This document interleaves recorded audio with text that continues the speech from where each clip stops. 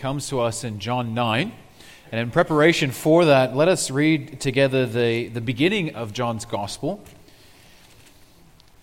Those familiar words about Jesus Christ as the Word of God. And here he introduces also a theme of light and darkness, which is a very important theme in the Gospel of John, and it also comes out in our text this morning.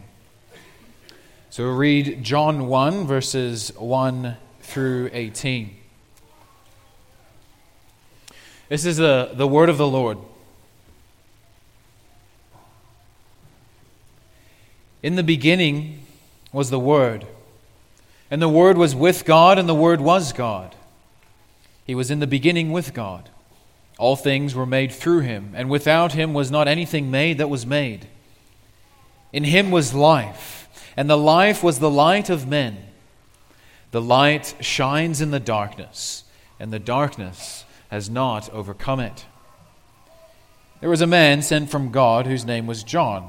He came as witness to bear witness about the light, that all might believe through him.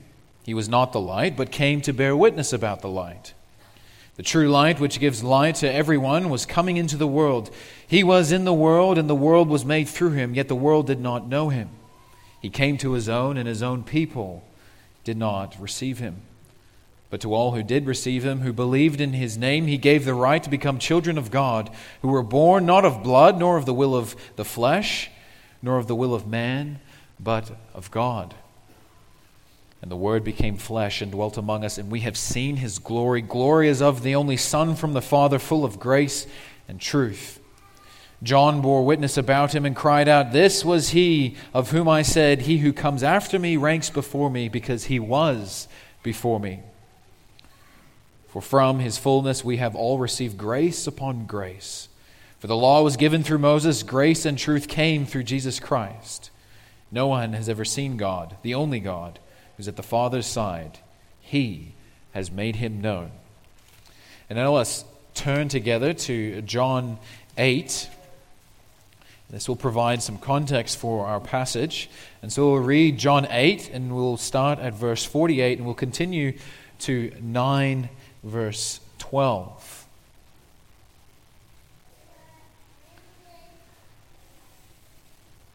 So John 8, verse 48, and we'll continue to 9, verse 12.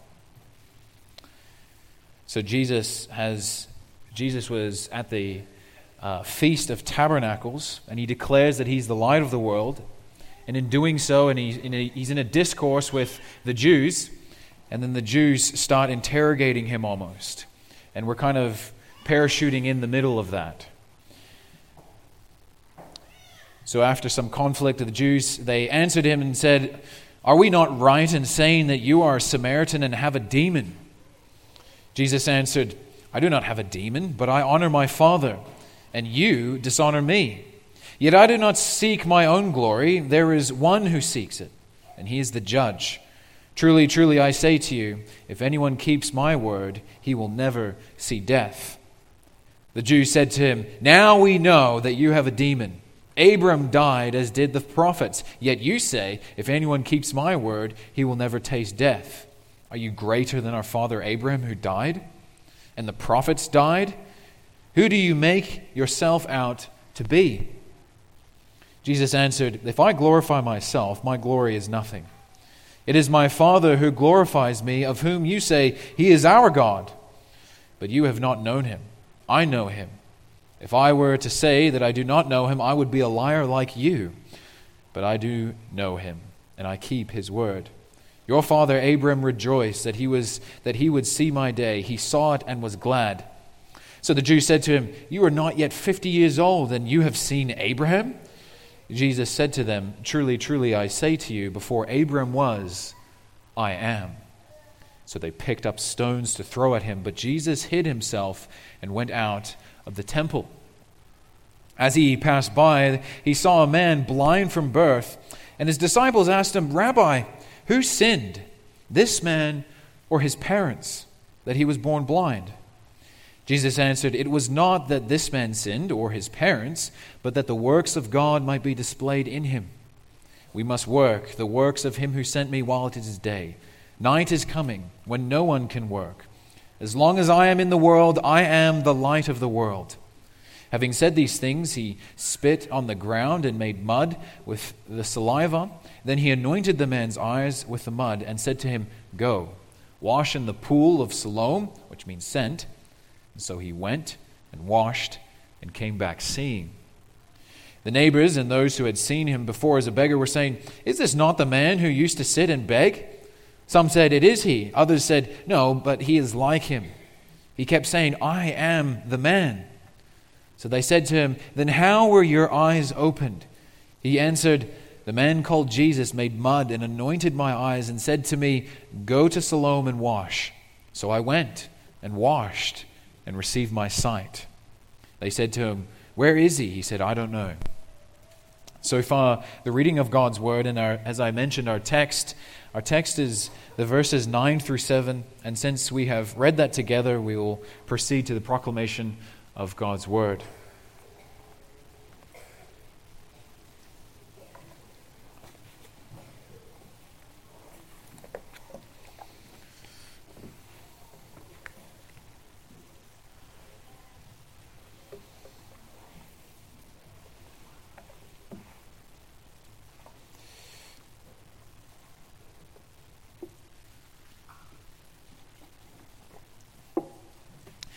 Dear congregation of our Lord Jesus Christ, during my undergraduate studies in philosophy, one of the topics that we discussed was the topic known as the problem of evil.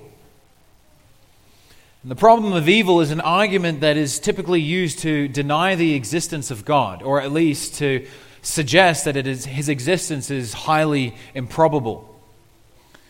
And so what the argument does, it looks around at the suffering in this world and says, okay, if there is a God who is mighty, and if there's a God who is loving and has power and cares about the world, then there wouldn't be any evil. But look around you. There is evil, there is suffering, and so there's no God. Now, you don't need to be a philosopher to think such thoughts. As we prayed about, we live in a world which is full of darkness, with brokenness and sin. A quick survey of news headlines makes that point very clear. If you just think globally of what's going on in the world, you can think of the ongoing war in Ukraine. We can think of the abject poverty and oppression of the North Koreans under that communist rule. And you can think of all the natural disasters that have decimated towns and villages. You can think of the persecution of our brothers and sisters in the Middle East. But it's not just out there, isn't it? If we start thinking closer to home, we quickly recognize that there's suffering and there's brokenness. That even in our own homes and even in our extended communities, there is death. There's people suffering with cancer and illness. There's people suffering from disabilities that can hinder their life experiences. There is brokenness in the family relationships. There's divorce. There's family conflicts. There's strained relationships. There's abuses of power. There's so much suffering. And amidst all of that, even though we believe in God, sometimes we can ask why. Why would God allow this? And especially if maybe we're here this morning and we are suffering, we can say, why is this happening to me? Why is this happening to my family, to my community? And so we can almost wonder, where is the light in all the darkness? Brothers and sisters, in the passage that we have before us, the Gospel of John points us to our Savior Jesus Christ. As I mentioned at the beginning of John's Gospel, the apostle describes Jesus, the Son of God, as the light shining in the darkness. And now that theme of light shining in the darkness goes through the whole Gospel.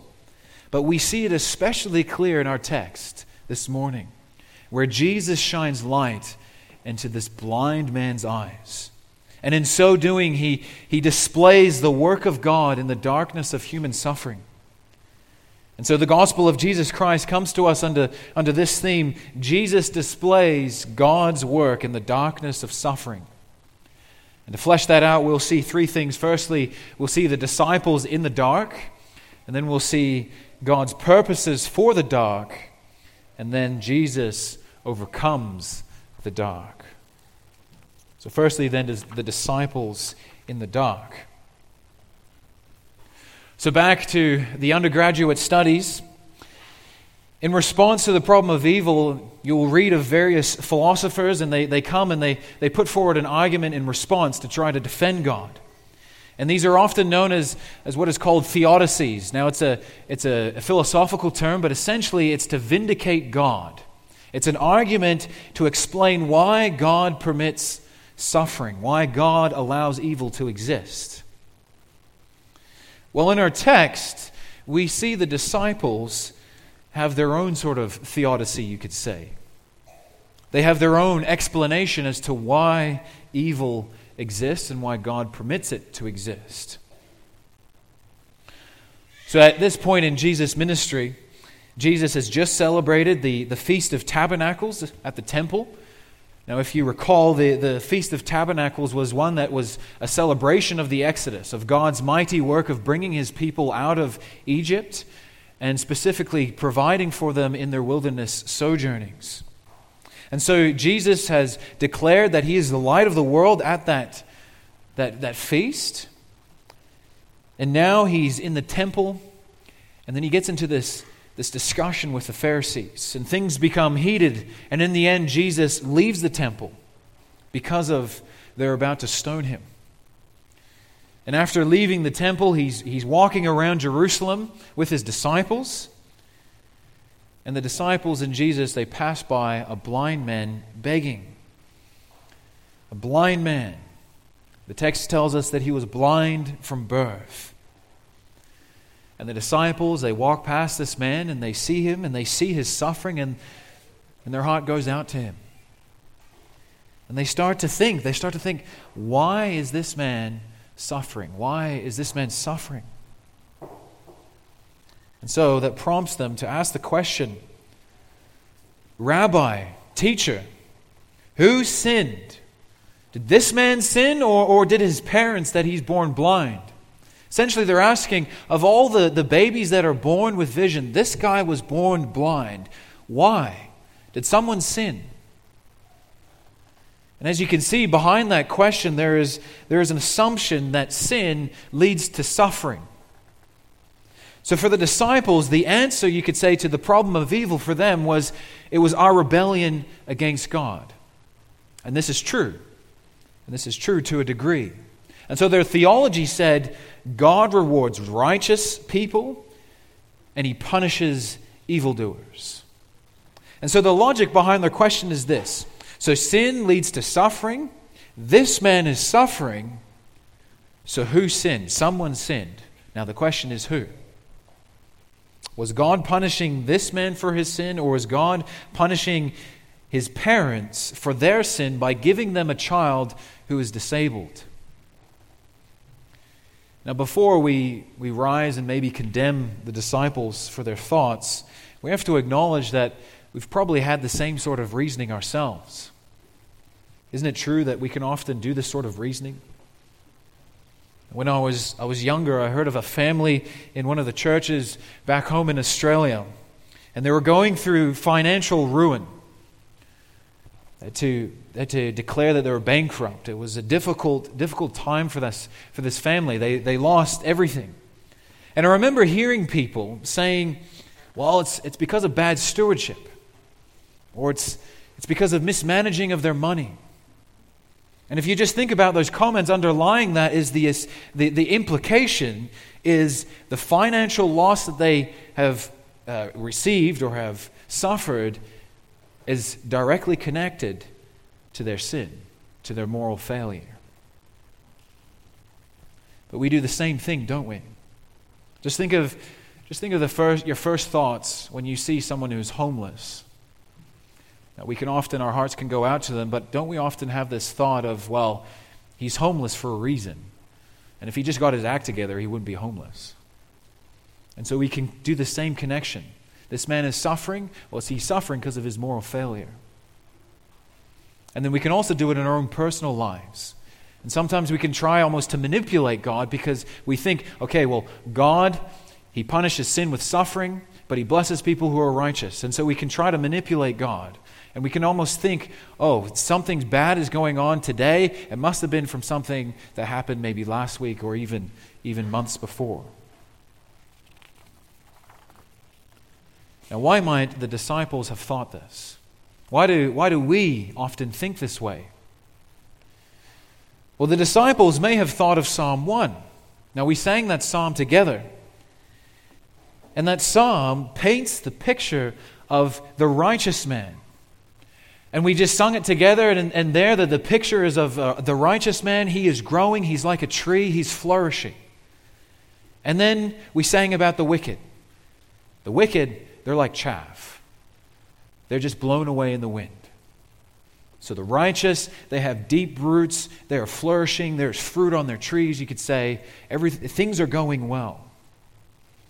It says in Psalm 1, in all that that is the righteous man, does, he prospers. But then it says about the wicked, it says, the wicked are not so, but are like chaff that the wind drives away. And so the psalm seems to connect a quality of life to righteousness, and then a lack of a sort of suffering in life to wickedness. Or maybe the disciples thought of the book of Numbers, or they thought of Miriam. In Numbers 12, you may remember, the Israelites are going through the wilderness. There is this constant accounts of them grumbling. And on one occasion, Miriam rises up against Moses and accuses him of taking his authority and using it for his own benefit. And what happens? What happens in that account in Numbers 12? Well, Miriam breaks out with leprosy. Now, she's later healed, but you can see the connection. Sin leads to suffering. So don't sin and you won't suffer. But what we see in Jesus' response is not a complete denial that this is true. He doesn't deny that there's a connection between suffering and sin. But he denies that it is true in every situation. You see, the problem for the disciples wasn't that they connected sin to suffering. The problem was they made sort of a causal relationship, a strict one-for-one. That you see it in their reasoning with the man. The man's blind, someone sinned. Who sinned? And it is true. We suffer because of sin. We suffer because of the effects of the fall. And sometimes it is true, sometimes we suffer the consequences of our own moral failures, I should say, and sins. But other times it's not always true. It's not always true. Sometimes we suffer because of the sinfulness of others. Or we suffer simply because of the brokenness in this world. We suffer from diseases like cancer. We suffer from different infirmities in the body. Our body breaks down. We suffer because of the brokenness of the world. And so Jesus says, no one sinned that this man is blind. It wasn't that this man sinned or that his parents sinned, but that the work of God might be displayed in him. So Jesus is reorienting them. He's getting them to move their perspective instead of focusing on what caused the blind man's suffering. He's moving them to think about what God is doing in this blind man's suffering. Suffering, Jesus says, is an occasion for God's work to be displayed in our lives. You see, for those who are in Christ, our suffering is not a punishment for sin, because Jesus has taken that punishment, hasn't He? He has taken that on the cross. He has suffered. He was bruised for our afflictions. He was pierced, what does it say in Isaiah 53, for our transgressions. And so our suffering is not a payment for sin, but rather, as we read in 1 Peter, it's the means by which God refines us for His glorious purposes. It's an occasion for Him to display His work. As it says in 1 Peter 1 verse 7, it will result in praise and glory and honor at the revelation of Jesus Christ. So there's a reason. So there's a purpose for suffering. But what is that purpose? Why does God allow suffering in our life? Why did God allow this man to suffer in this way? So Jesus says it wasn't that he sinned, it wasn't that his parents sinned, but that the works of God might be displayed in him. God was not punishing this man. That's what Jesus says. That's not the reason. This man is suffering, Jesus says. He's suffering to display the works of God in him, to reveal the glory of God in the darkness of this man's life. He is saying that God saw fit to allow blindness to exist in this man's life in order that his life would be a platform, you could say, to shine forth God's glory through Jesus. And so you can think of it like this. It's the shades or those dark colors on a white canvas that helps us see the picture clearly, isn't it? And so if we apply that to our lives, in some way we could say, that the illustration isn't completely, there's holes in the illustration, but you get what I'm saying. God, He intends darkness and suffering and those shades, you could say, in our lives so that we can see His glory much more clearly. We can see His mercy. We can see His compassion. We can see His justice. We can see His love shine forth on the canvas of our lives. It's for His glory. And a similar reason is given when Jesus raises Lazarus from the dead in two chapters later. As you may recall, Lazarus is sick.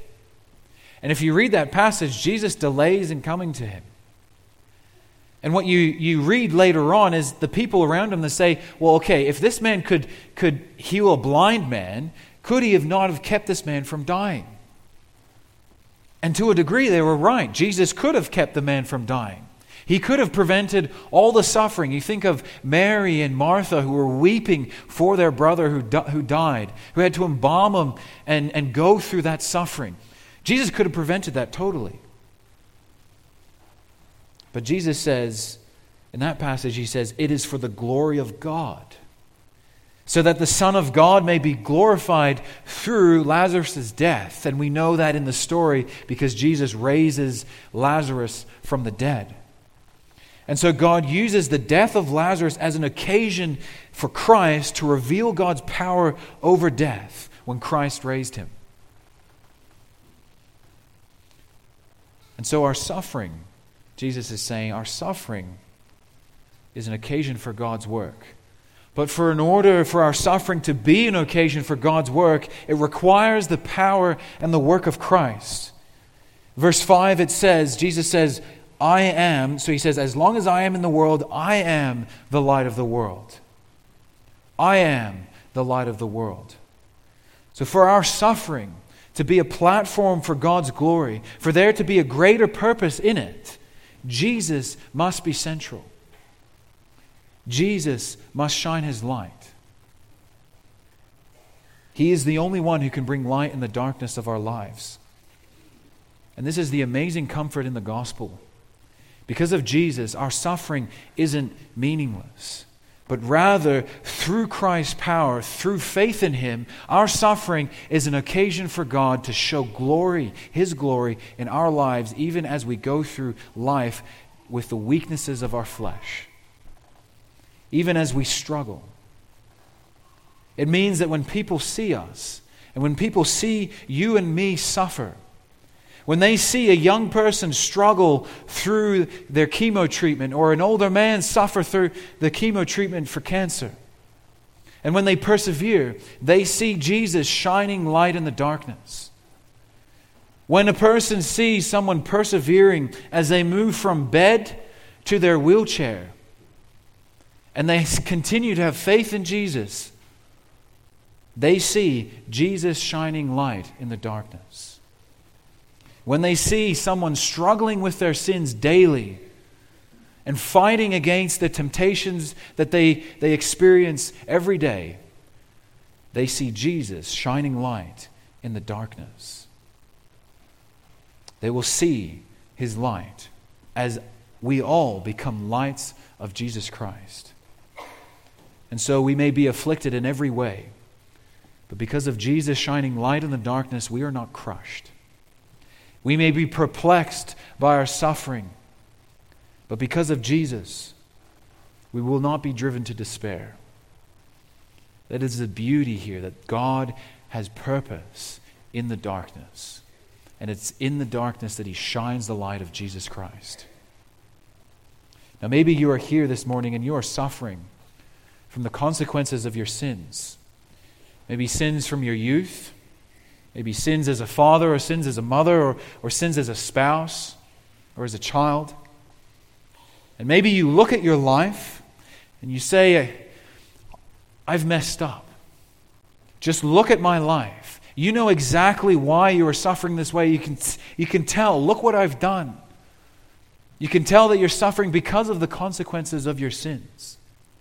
Well, the beauty of the passage is not only that Jesus' light shines in the suffering when we experience the brokenness of life in terms of illness and disease, in terms of the breakdown of our bodies, and when people do wicked things to us, and we're able to persevere in that.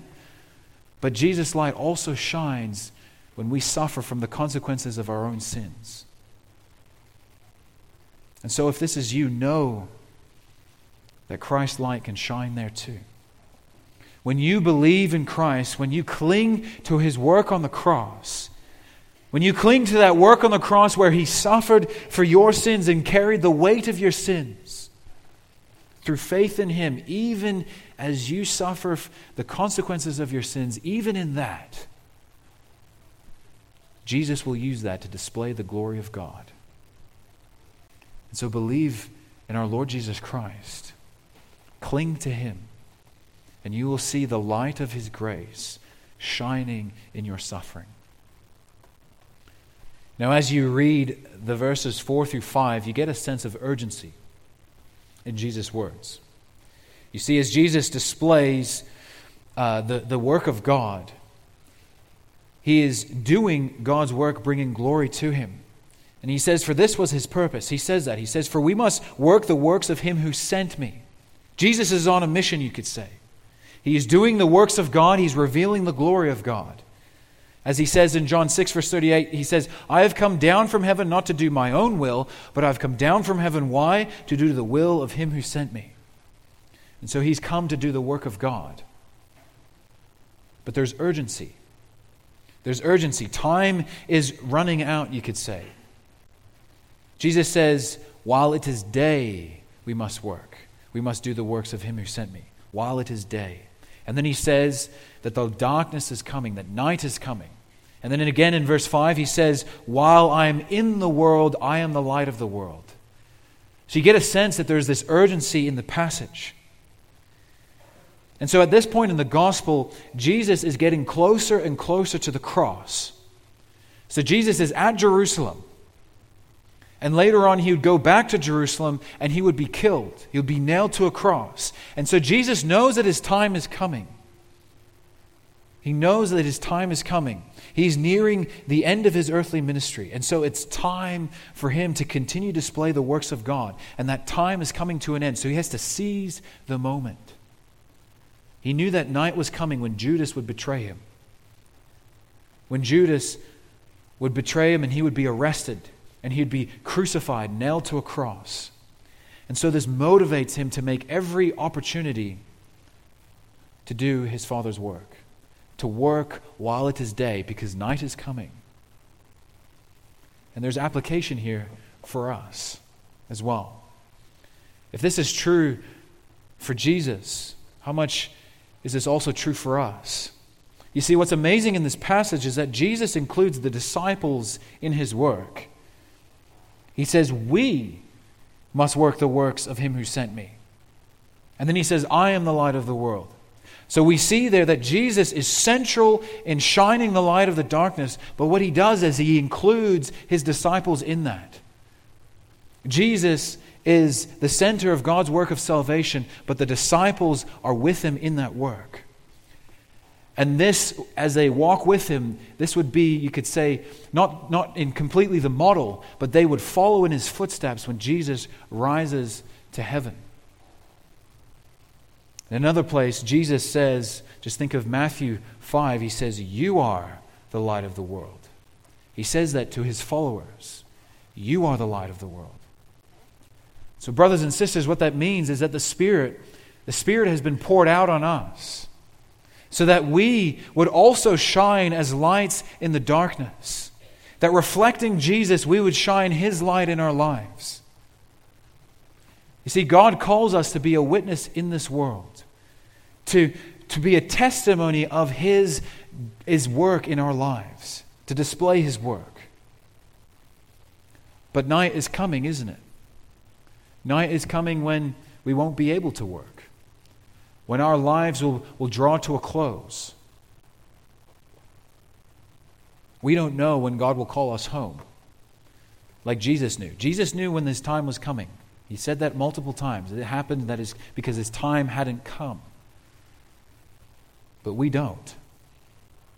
You see, it's easy for us to hear the gospel week in and week out and to put it off. We know that we are called to do the work of God here in the world and in our own homes and in our workplaces and wherever God puts us. But we can think, well, I'll do that later. We can reason to ourselves that it's okay, I'll become more serious about my faith, I'll become more serious about being active maybe in the church, by doing the works of God later on in life. I can put that off for a time. But brothers and sisters, night is coming. And I appeal also to those amongst us who do not have a relationship with Christ and keep putting it off because, well, at the end of the day, they have time.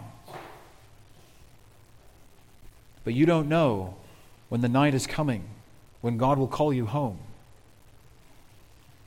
And it's easy, especially for us, for young people in our midst to do that.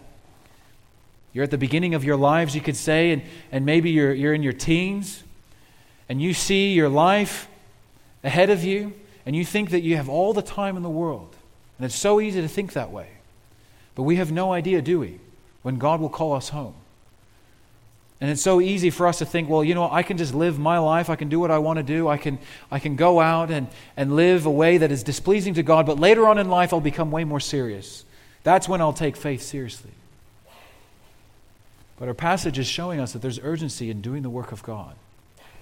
Our passage is showing us that there's urgency in clinging to Jesus Christ. We cannot put that off. We do not want to be there and say, if only I had another day, if only I had another hour, then I would have served God. Rather, instead, take every opportunity now. Believe.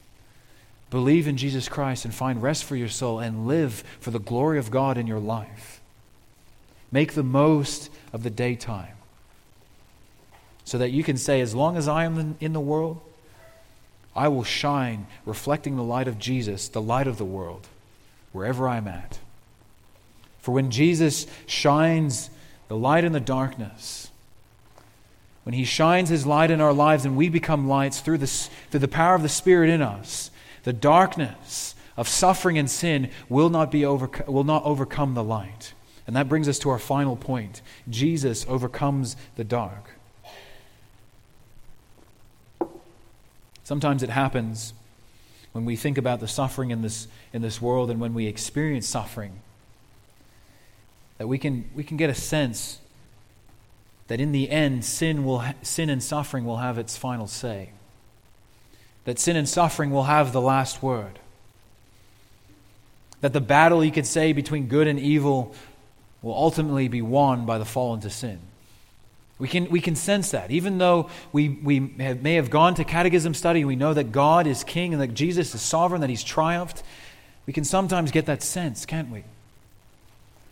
But dear brothers and sisters, our text this morning declares to us something very different. Something very different than what our hearts can say. Jesus says in John 1 verse 5, John says in John 1 verse 5, the light shines in the darkness, and the darkness has not overcome it. And that is exactly what we see in the last verses of our text, in verses 6 and 7. Jesus, he says that he's the light of the world, and now he demonstrates it in the life of this blind man. Verse 6 and 7 says, having said these things, he spit on the ground, he made mud with the saliva. Then he anointed the man's eyes with the mud and said to him, go, wash in the pool of Siloam, which means sent. And so he went and washed and came back seeing. He went and washed and came back seeing.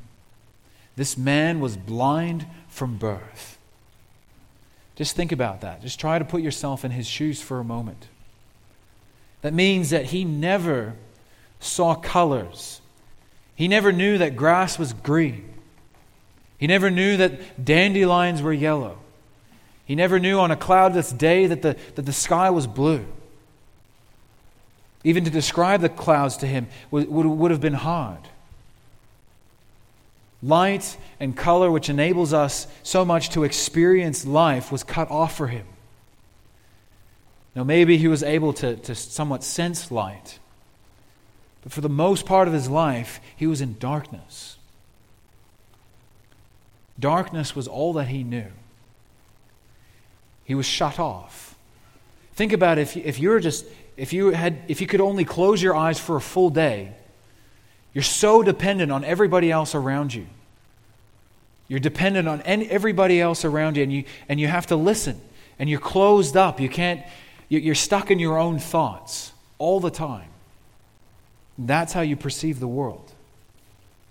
But in this miraculous encounter with Christ, this man is healed. You can almost imagine him. He's going on his way to the pool of Siloam. Maybe he has one of those canes where he's touching around.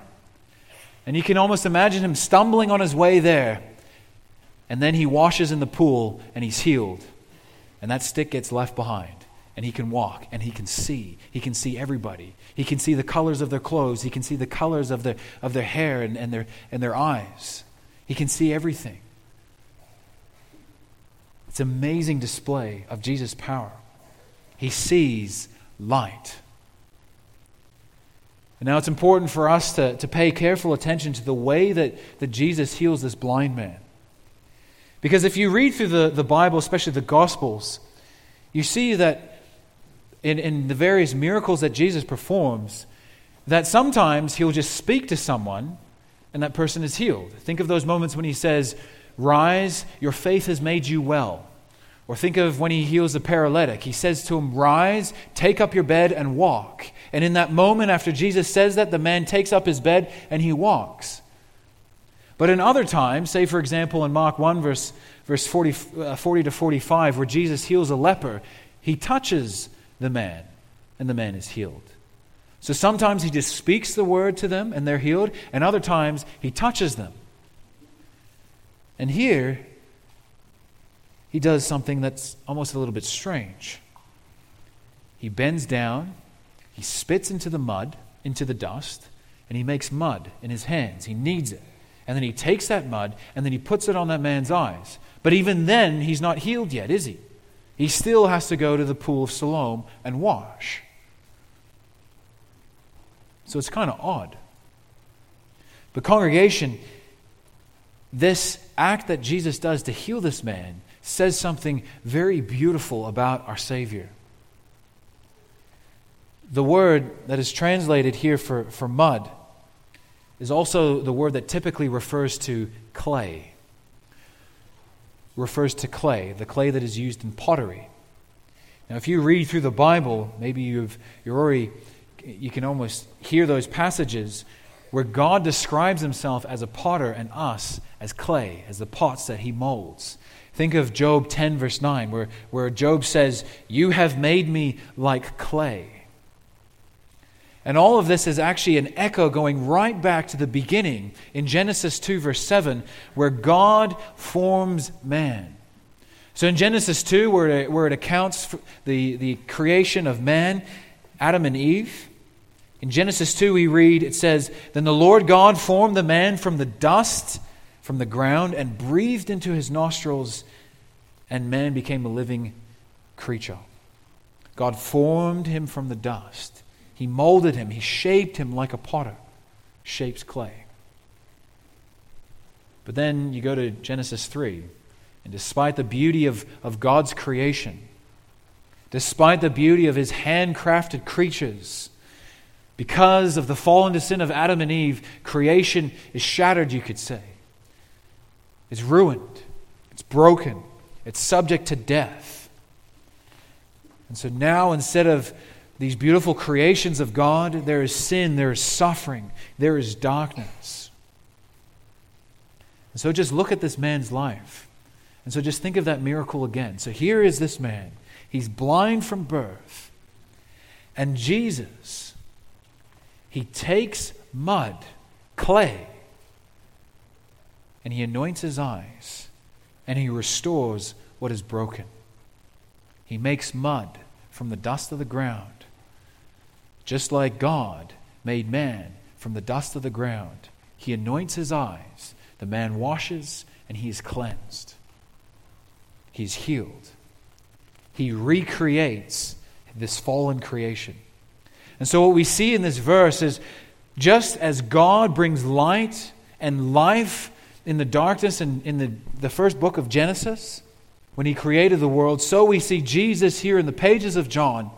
He's bringing life and He's bringing light out of darkness, recreating what was broken through the fall, recreating what was destroyed through the fall into sin. The light shines and God's creation is restored. And this is a beautiful picture of what's to come for us as people living in this fallen world. It's a picture of the new heavens and the new earth. You know, every time you see a miracle in the Gospels, you see the future new heavens and the earth almost breaking into the present when Jesus heals someone. And all of it comes through Jesus Christ. It points us to the new heavens and the new earth where we will be free from sin and suffering. When those of us here who have wheelchairs will be able to walk in the new heavens and the new earth. When those of us here who suffer from illness and the breakdown of our bodies will stand before God anew. When we here battle with sin, we will stand before God free from sin and free from suffering. This is the glorious future that awaits us. And this is the glorious future that we see in this passage here, in the healing of this blind man. But brothers and sisters, it's not only for the future. It's not only for the new heavens and the new earth. Because Jesus' light shines also in our life here in the present. Maybe we might ask, well, how? What does it mean now? What does it mean about this glorious future? What does that mean for us now? How is Jesus' light overcoming the darkness in our lives already today? Well, we can see that. We can see that in the various medical advancements when people are being healed.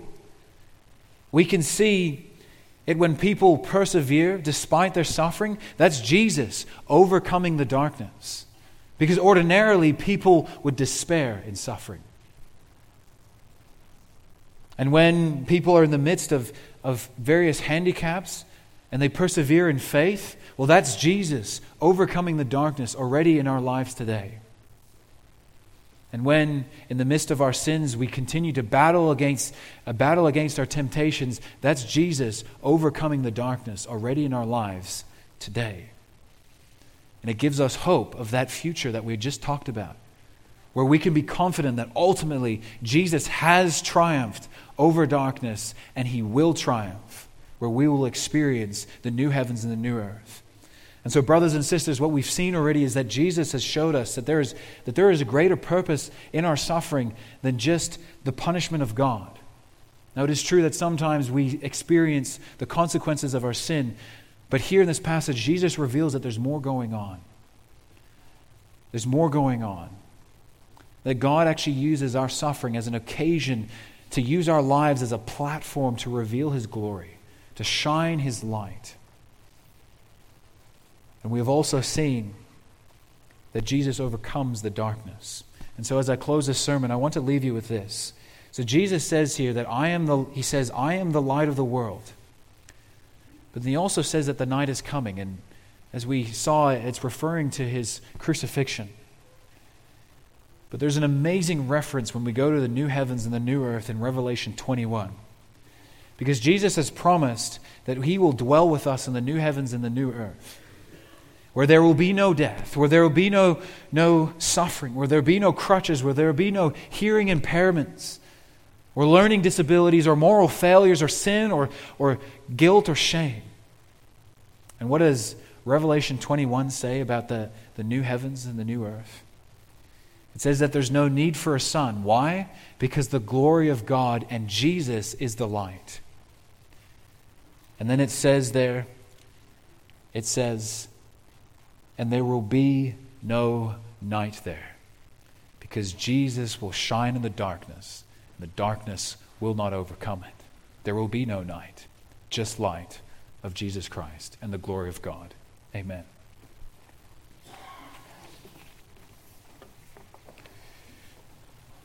Let us now come before God and pray.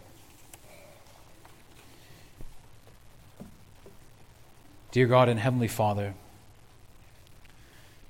we live in a broken world filled with pain and suffering. And we know that the whole of creation groans under the weight of sin, waiting for a day when it will be restored. And we confess that it was our sin that made this world subject to death and suffering and pain. But Father, we give thanks to you. You do not leave us there. But you have sent Jesus Christ into the world to display your glorious work. You have not just left us, but rather Jesus has come. He's the light of the world, and He is shining in the darkness. And we praise you that we can already experience this in our lives now. So God, we ask that you would use our life, that we would shine as lights in a fallen world, that we would display the power of Christ at work in our lives in the midst of our sufferings. And Father, if we are suffering, may you be near to us. Help us not to despair in it, but to lift our eyes to Jesus. And may the things that afflict us and may the things of this earth fall away. May they grow strangely dim in the light of His glory and of His grace. Watch over us, we pray, in the rest of this day. Gather us again here to hear the proclamation of your word and to worship and glorify your name. We pray all this in Jesus' name. Amen.